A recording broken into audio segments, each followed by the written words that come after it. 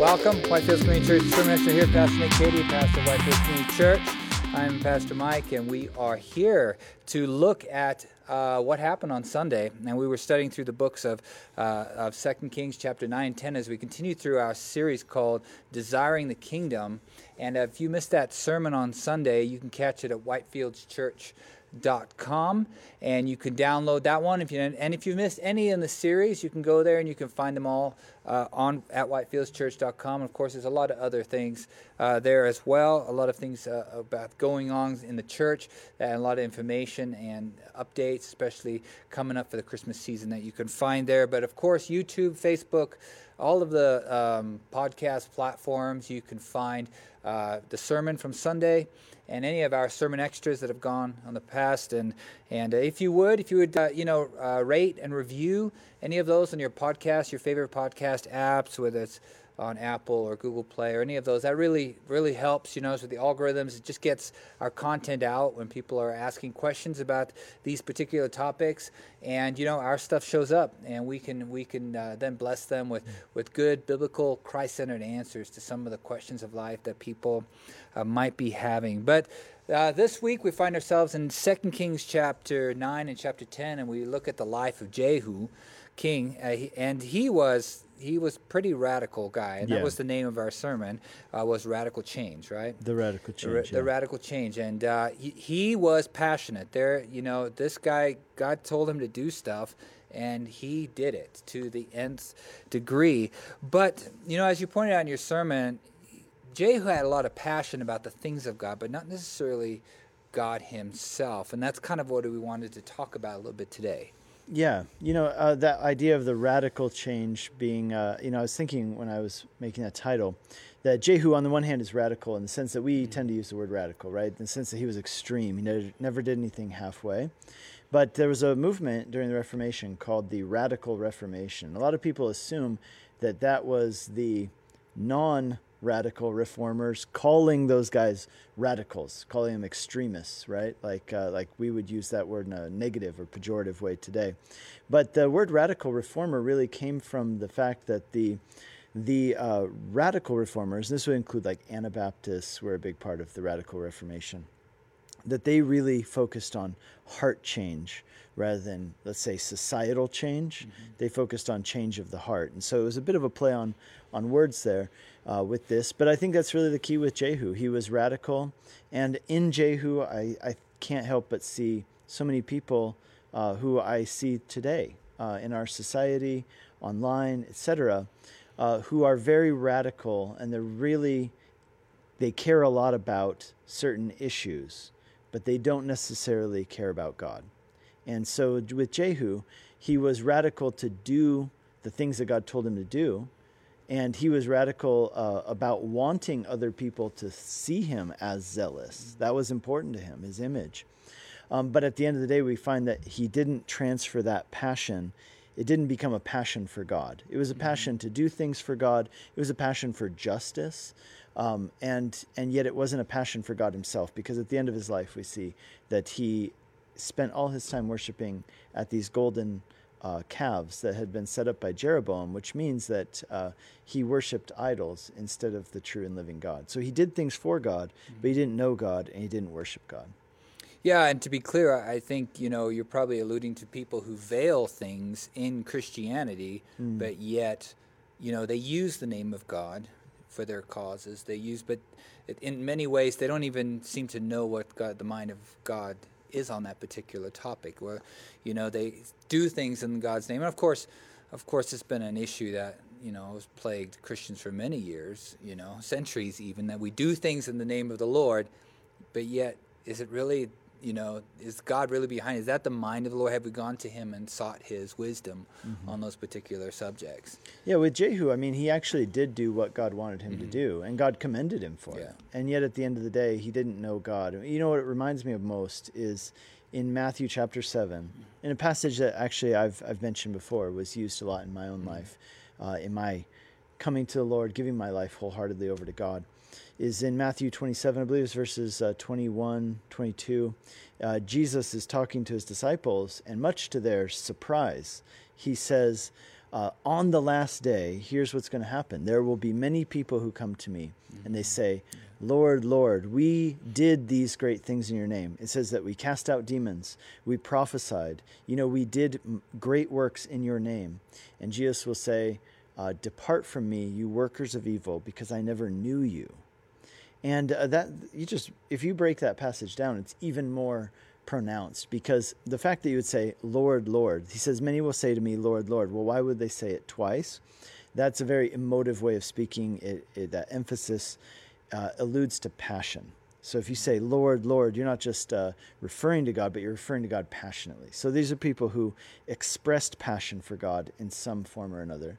They did things for God, even to the point of using spiritual gifts, even to the point of service to God and service in God's name.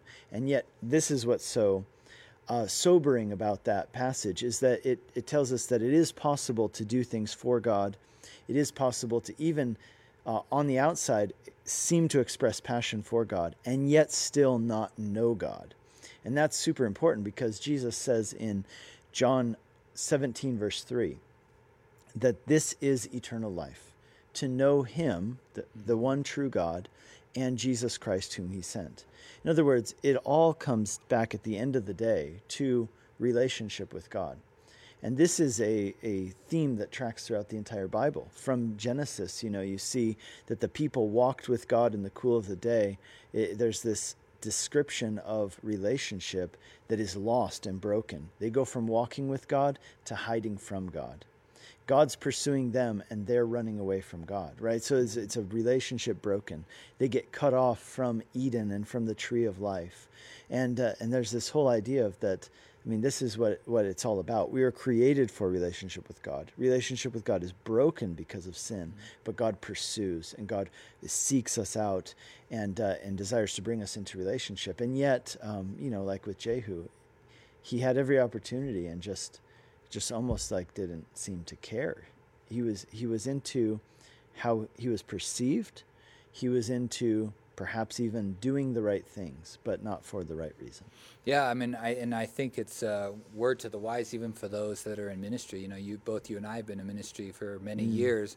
I think that's one of the greatest temptations, is that when you're in the ministry, you're in the church, you're serving people, that we can get caught up in doing the things of God and lose the love of God. That's right. And lose that, as you spoke about there, lose the relationship. And it's so important that everything comes from that relationship, and that our eyes don't get focused on the things of God, because we can always be doing the things for the Lord, but God doesn't want us doing stuff for him for the sake of doing stuff. He wants that relationship. And when that relationship is tight, when that relationship is healthy, then those things happen. It's, as you know, the tree bears fruit. It's not the apple that's, grunting and groaning to become an apple. It's a natural, fruit. It comes to fruition naturally by being plugged into the tree. Yeah. And getting fed by the tree. And that's so important, that relationship you're talking about. We need to be working on that. And those things we want to do for the Lord will happen naturally.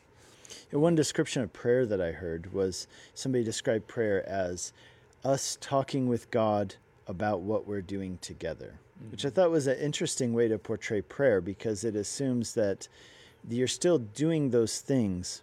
And I would fully agree. God cares so much more about who we are before him than he cares about what we do for him.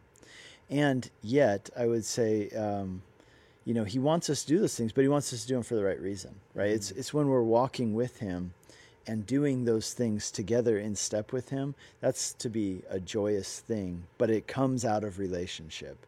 It can never usurp the relationship or replace the relationship. Yeah, and Psalm 37:4, basically, delight yourself in the Lord, and he will give you the desires of your heart, and those things will be accomplished, but they come, it's seek ye first the kingdom of God, and these things shall be added unto you. So it's just getting our priorities and things right, and making sure our passion is in the Lord, and not necessarily always in the things of the Lord, and leaving him kind of out of the equation, which can, be a temptation for us. So no, great great important stuff. And I think that's just a word to the wise just for us in ministry. If you're in ministry, that's something, if you're a pastor, you're a youth worker, you're a youth pastor, or you're, even just serving at the church, you set up the chairs every week, or you're doing the coffee ministry or anything, that your passion is for the Lord and not only for what you do at the church. I mean, the church is grateful. Body of Christ loves for those to serve, but that we are serving the Lord first and doing those things, our passions for God, and let Him move in and through us. So we had some updates today that we wanted to look at. Yeah, so some updates, a few things. We're in the middle of Project Greatest Gift, which is our Christmas time outreach to children in foster care in Weld County primarily, but also Adams County, Boulder County. So I want to give an update. We have 51 kids left, which is huge progress. It's really great. So many kids were sponsored this past Sunday. And the good news is we got 2 Sundays left of this. So this upcoming Sunday and then the one after that, which would be the Sunday after Thanksgiving. So 51 kids, and there actually may be a few less than that because we have also received some financial gifts from people who are out of state and things like that and who want to support. So we have, but let's just say 51 kids who need to be sponsored. So if there's anybody of you out there and you have been saying, oh yeah, I keep forgetting to sign up for Project Greatest Gift on Sundays or throughout the week, here's your friendly reminder, and you can even do it right now. You can go to projectgreatestgift.org, projectgreatestgift.org, and there you can find the information you need. You can find children that you can sponsor and support this Christmas season to help bring gifts, but also bring the hope of the gospel. So 51 kids left. So great progress that we've made. And we're like in the home stretch, but we're not there yet. And we want to race across that finish line. So we need help from everybody watching to do that. And even if you're not local here, this is a great opportunity where you can support kids at Christmas time who are, really in need. Yeah. And so no matter where you live, you can go online, projectgreatestgift.org, and you can sponsor a child here in our local area this Christmas season. So do that. Hey, here's another one is that let's talk about our response to the COVID restrictions. So here in, our church is located in Weld County. Now, our congregation is kind of split as the city of Longmont, and this region is split down a county line. So Boulder County on Friday is entering into a new Code Red restriction, which isn't the same as the old Code Red. So it's kind of a new, they've changed the color spectrum on these. So the new Code Red, I believe, means that churches in Boulder County can't be open. Or they can be, but they can only be at 25% capacity. I think it's even more restrictive than that. Okay. I read some restrictions, but yeah. Either way, we're not in Boulder County. That's 25% why we don't. 25% of capacity or 50 people was total, I think. Okay. But I'm not quite. You'd have to check it out. Check it on your local news listings. But that doesn't affect us. No, it doesn't. So affect us. we're in Weld County, and we're still able to have services at higher capacity than that. We're in stage yellow according to Colorado's rules, and that hasn't changed. So we're checking that all the time, and usually they give you a couple days notice when they're going to change the number, and that hasn't come out for Weld County yet. But we're ready to roll with it if it does. And so people have been asking, what are we going to do? Are we going to change anything? The one thing that we are doing is that we reached out to ministry leaders this week, people who serve and are in volunteer capacities and things like that. And we told them that anybody who's serving on a Sunday morning on our staff or on our volunteer staff as well needs to be wearing a mask the entire time they're in the building, and they need to be wearing gloves when they serve communion, things like that. So we've held that policy until now, washing hands, using hand sanitizer, but we're just making sure that we want to be very diligent about it because we do not want to see anybody get sick by coming to church. And yet we do value, and I think it's not just a preferential value, I'd say it's actually a theological value. Yeah. We want to love our neighbors. Yeah. But not just that. It's a theological value to keep our church open. Yeah. Oh, that's true. And to love our neighbors. Mm-hmm. So we want to do both these things at the same time. So we want to be cautious, and we want to do what we can to make sure the virus isn't spreading in our midst. The next thing that will happen is that if Weld County does go to more stringent restrictions, then we are currently working on a plan to add a third service, which would give us opportunity to spread out more and just reduce contact. And that early service, it would be an earlier service, and that would probably be like what we might consider a COVID-friendlier service, in the sense of we get our building deep cleaned here every Saturday night. I don't know if everybody watching knows that, but now you do. We get our building here deep cleaned every Saturday night. And so the first service that's in here would have that privilege, or that benefit of being in here after the building's been cleaned. There's been no one else in here prior to that. And then that would probably be a slightly, like a lower attended service because it's earlier. Mm-hmm. And it would also be a little shorter service. So it'd be pared down a little bit and shorter in duration. And so keep an eye out for that. If the dial goes that direction, that's our plan for that. Another thing to talk about is we're coming up on the season of Advent. So Advent is the 4 Sundays leading up to Christmas. And so Advent usually starts on the Sunday right after Thanksgiving.